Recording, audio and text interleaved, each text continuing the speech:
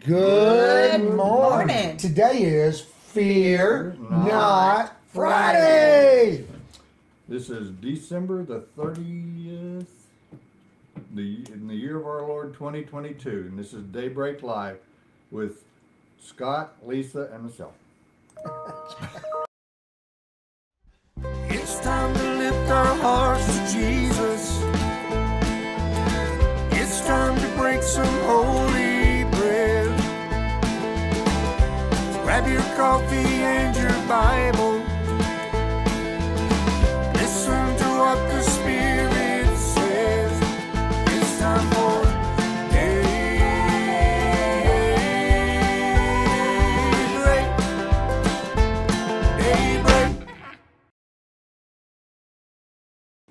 Well, alrighty then. Good morning.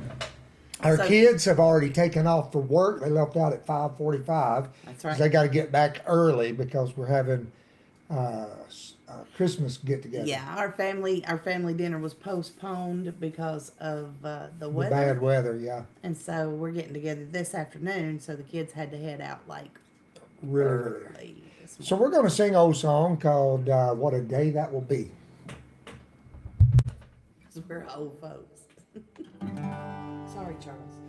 There is coming a day where no heartache shall come, no more clouds in the sky, no more tears to dim the eye. All is peace forevermore on that happy golden shore. What a day, glorious day that will be. What a day that will be. With my Jesus I shall sing. And I look upon his face, the one who saved me by his grace. When he takes me by the hand and leads me to the promised land. What a day, glorious day that will be. There'll be no sorrows there, no more burdens to bear, no more sickness, no pain, no more parting over there, but forever I will be with the one who died for me. What a day, glorious day that will be. What a day that will be. When my Jesus I shall see, and I look upon his face, the one who saved me by his grace. When he takes me by the hand and leads me through the promised land. What a day, glorious day that will be. Oh, what a day, glorious day that will be.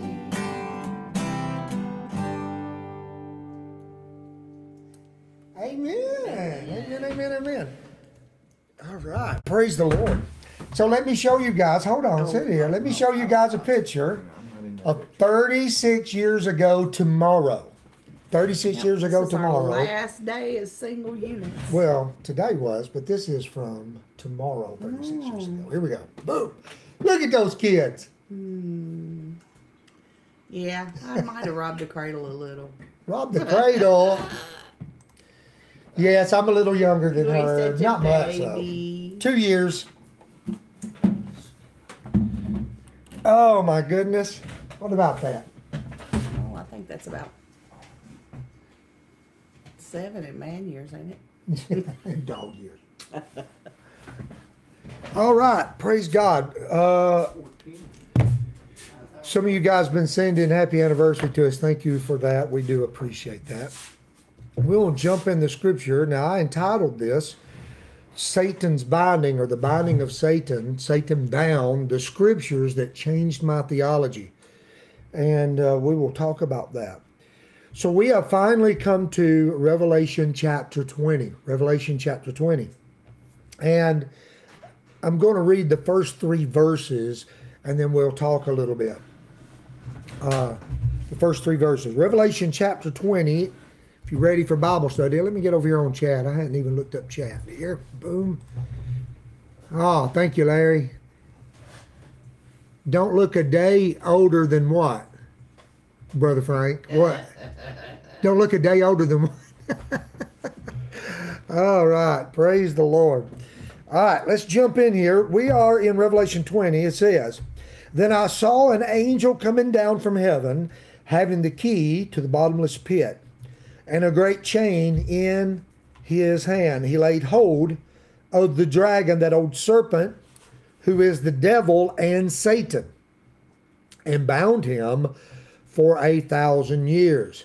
He cast him into the bottomless pit, shut him up, and set a seal on him, so that he should deceive the nations no more till the 1,000 years were finished. But after these things, he must be released for a short while." All right. So, Revelation 19, we just come out of chapter 19. And guys, we saw that the King of Kings and the Lord of Lords returns on a white horse, correct? With a multitude on white horses with him, dressed in fine linen, clean and white. And we had also read in Revelation chapter 19 that the fine linen is the righteousness of the saints. And when we get to chapter 20, in verse 20 of chapter 19, it says that the beast was taken, and with him the false prophet. The beast was taken, and with him the false prophet. And these were cast alive. So now I'm reading in 19, verse 20. "The beast was captured, with him the false prophet, who worked signs in his presence, by which he deceived all those who received the mark of the beast, and those who worshipped his image. These two were cast alive into the lake of fire, burning with brimstone." These two, the beast and the false prophet, were cast alive into the lake of fire, burning with brimstone. Now, I would like for you to go back here in chapter 20 and skip all the way down to verse 10, after the 1,000 years were finished. And there's a reason for this. I want to share with you how my theology changed while I was studying. And so when you get in chapter 20 and you get down to verse 10, it says, now this is after the 1,000 years were finished.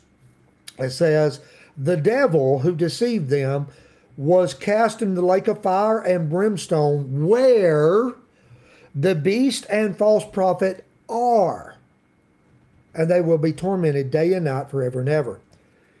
So this is the set of scriptures, or the realization that changed my theology when I was younger. And here's how it goes in my mind. I saw that at the return of the Lord, and the return of the Lord is Armageddon, by the way. This is the battle of Armageddon. This is after the seals have been opened, after the trumpets have been blown, after the bowls of wrath have been poured out. Seventh trumpet has been blown, the proclamation that the kingdoms of this world have become the kingdoms of our Lord and his Christ. Then I saw the Lord returning and slaying the beast, the false prophet, are killed, and these two were cast into the bottomless pit. Lake of fire, not the bottomless pit. Satan was captured and put into the bottomless pit, two separate places. Then in Revelation chapter 20, when we read about the 1,000-year period, then it says, when the 1,000 years was finished, all this happens. Then the devil is taken after the 1,000 years, and he is placed into the lake of fire, and it says where the beast and false prophet are. Now, when I saw this for the first time, it really shook me up. Now, why? Why did it shake me up? Now, and one of the reasons is if things keep going like they have been going, this Bible study will turn into a book. If the Lord is willing and it keeps happening. But I want to be sure that this is in here in this portion of the study. I was raised when I was really filled with the Spirit, and especially when I was called to preach, I was under all-millennial doctrine. I was an all-millennialist. Why was I an all-millennialist? Because my pastor was all-millennial. And the reality, I've shared this with you over and over and over, but the reality is, unless you have studied things out yourself to the point where you can have your own opinion, what we do is we adopt the opinion of the people we trust. And there's nothing wrong with that. I'm not saying that's a bad thing. That's what we do. So if you're under whatever your pastor is when you really come to the Lord, or those who are close to you are, most of the times that's what you're going to be. Or the denomination you're in, if they have a statement of faith that makes a statement on the millennial reign, and you're part of that denomination, generally speaking, that's what you adopt, because that's what your people hold to. Well, the thing is I was raised in a denomination that actually had differing views. So there were pastors in the denomination I was raised up. There were all-millennialist pastors. There were post-millennial pastors. There were premillennial pastors. But I was mostly under all-millennial teaching. And so as a young preacher, I was an all-millennial preacher. So you spiritualized all of it. Yeah. So in case you wonder, okay, what does that mean? Well, let's deal with the three, because you need to know these. Okay. Briefly, because we have done it before. We have done it before, and I will try to do it briefly. So, post-millennial means Jesus returns after the millennial reign, and what it basically means is that there is coming a golden age where Christian ethics will prosper greatly and take over the world.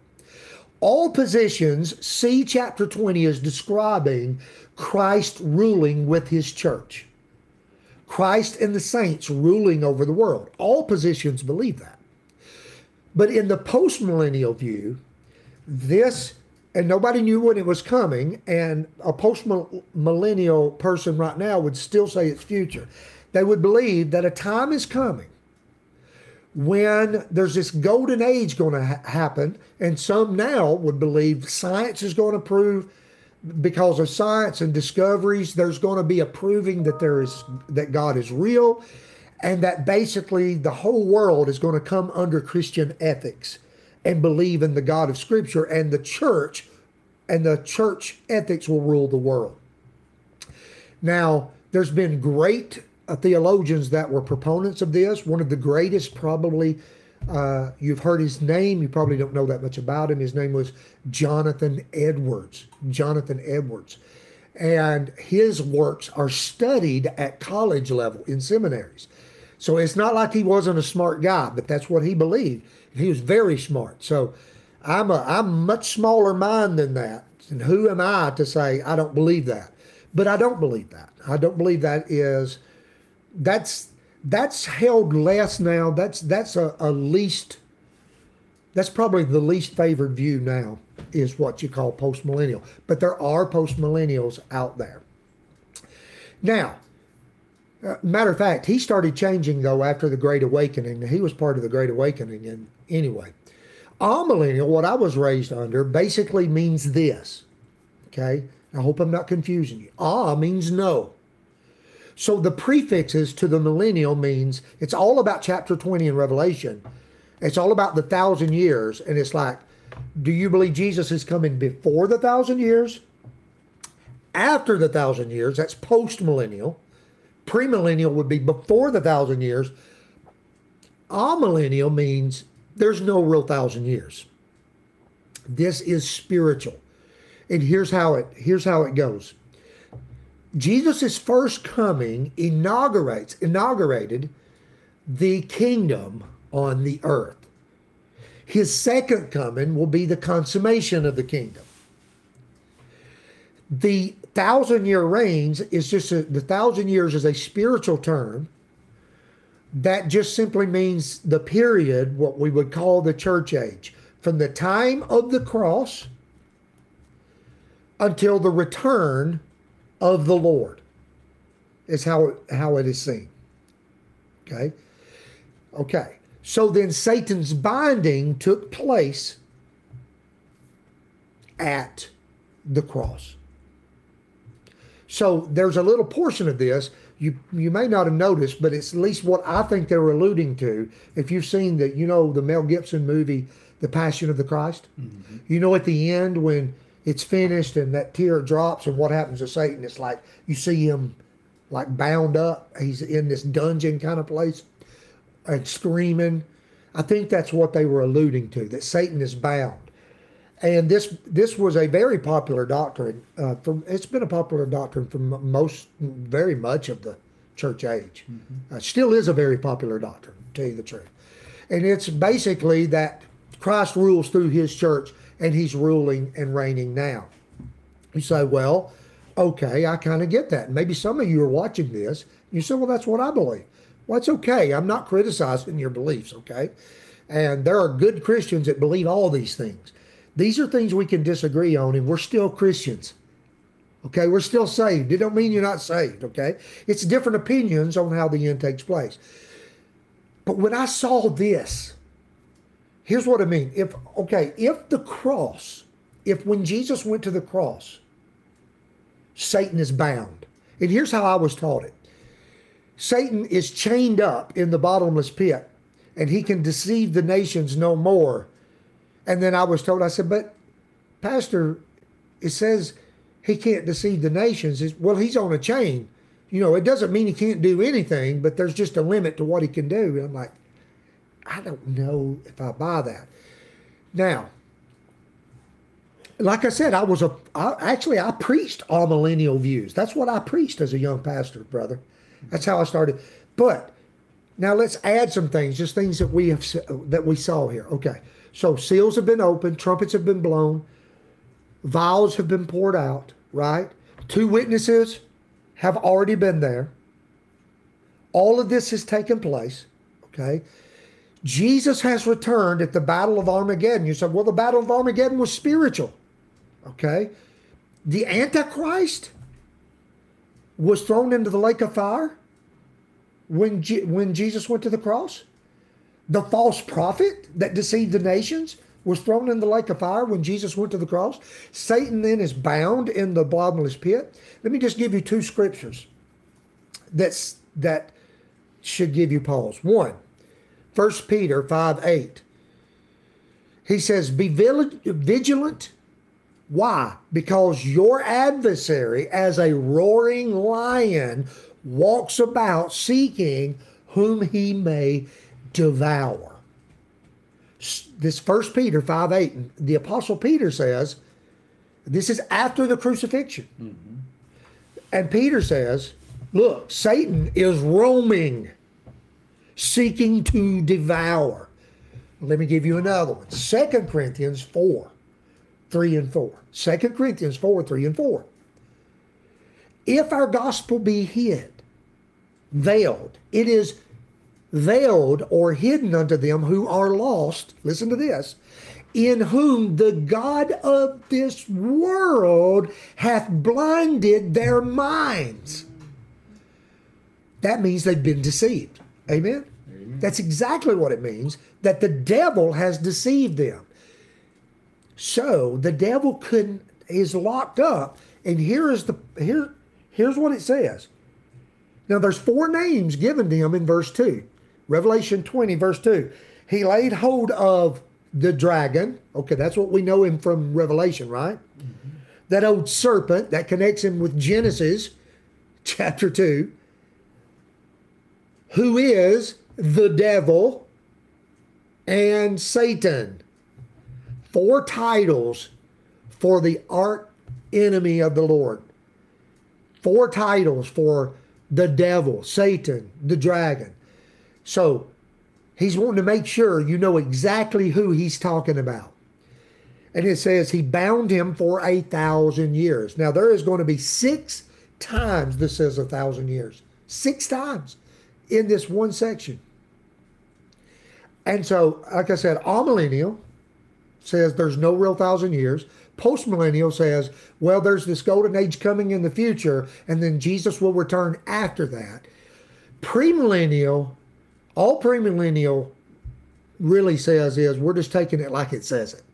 We're just taking it like it says it. Jesus comes, he destroys the enemies at the Battle of Armageddon. He throws the Antichrist and the false prophet into the lake of fire, and then he binds up Satan for 1,000 years. And what does this binding mean of Satan? This is very important. This binding of Satan means he can deceive the nations no more. Not that he can't deceive Israel. He can't deceive anybody, the nations, plural, the goyim.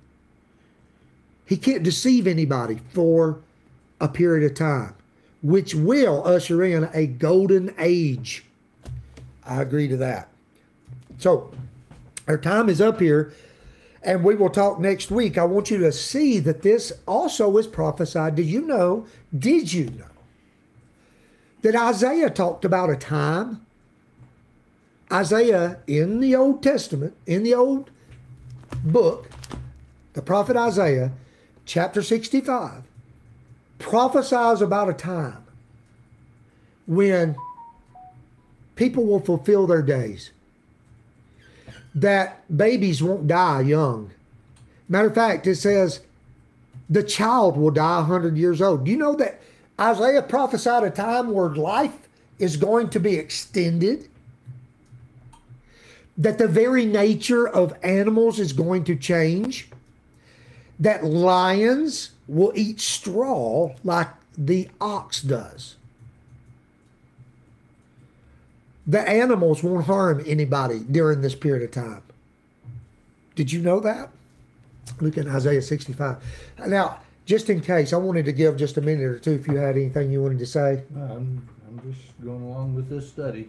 Amen. I agree with everything you said so far. Amen. Praise the Lord. So, As long as Scripture said it. yeah, well, I mean, and that's the point. Scripture says this. And so, you know, when we get to verse 4, I saw thrones and they that sat on them, and judgment was given unto them.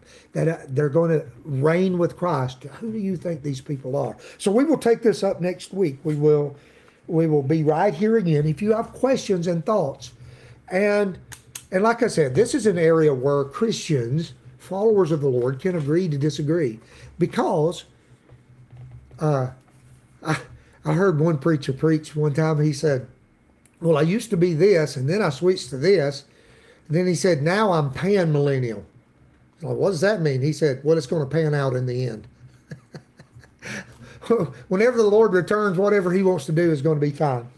And I agree with that. But this is a magnificent thing. So I want to encourage you, if you would like this weekend to read something, you can read Isaiah 65, verses 17 through the rest of the chapter, and look at the picture that paints for you.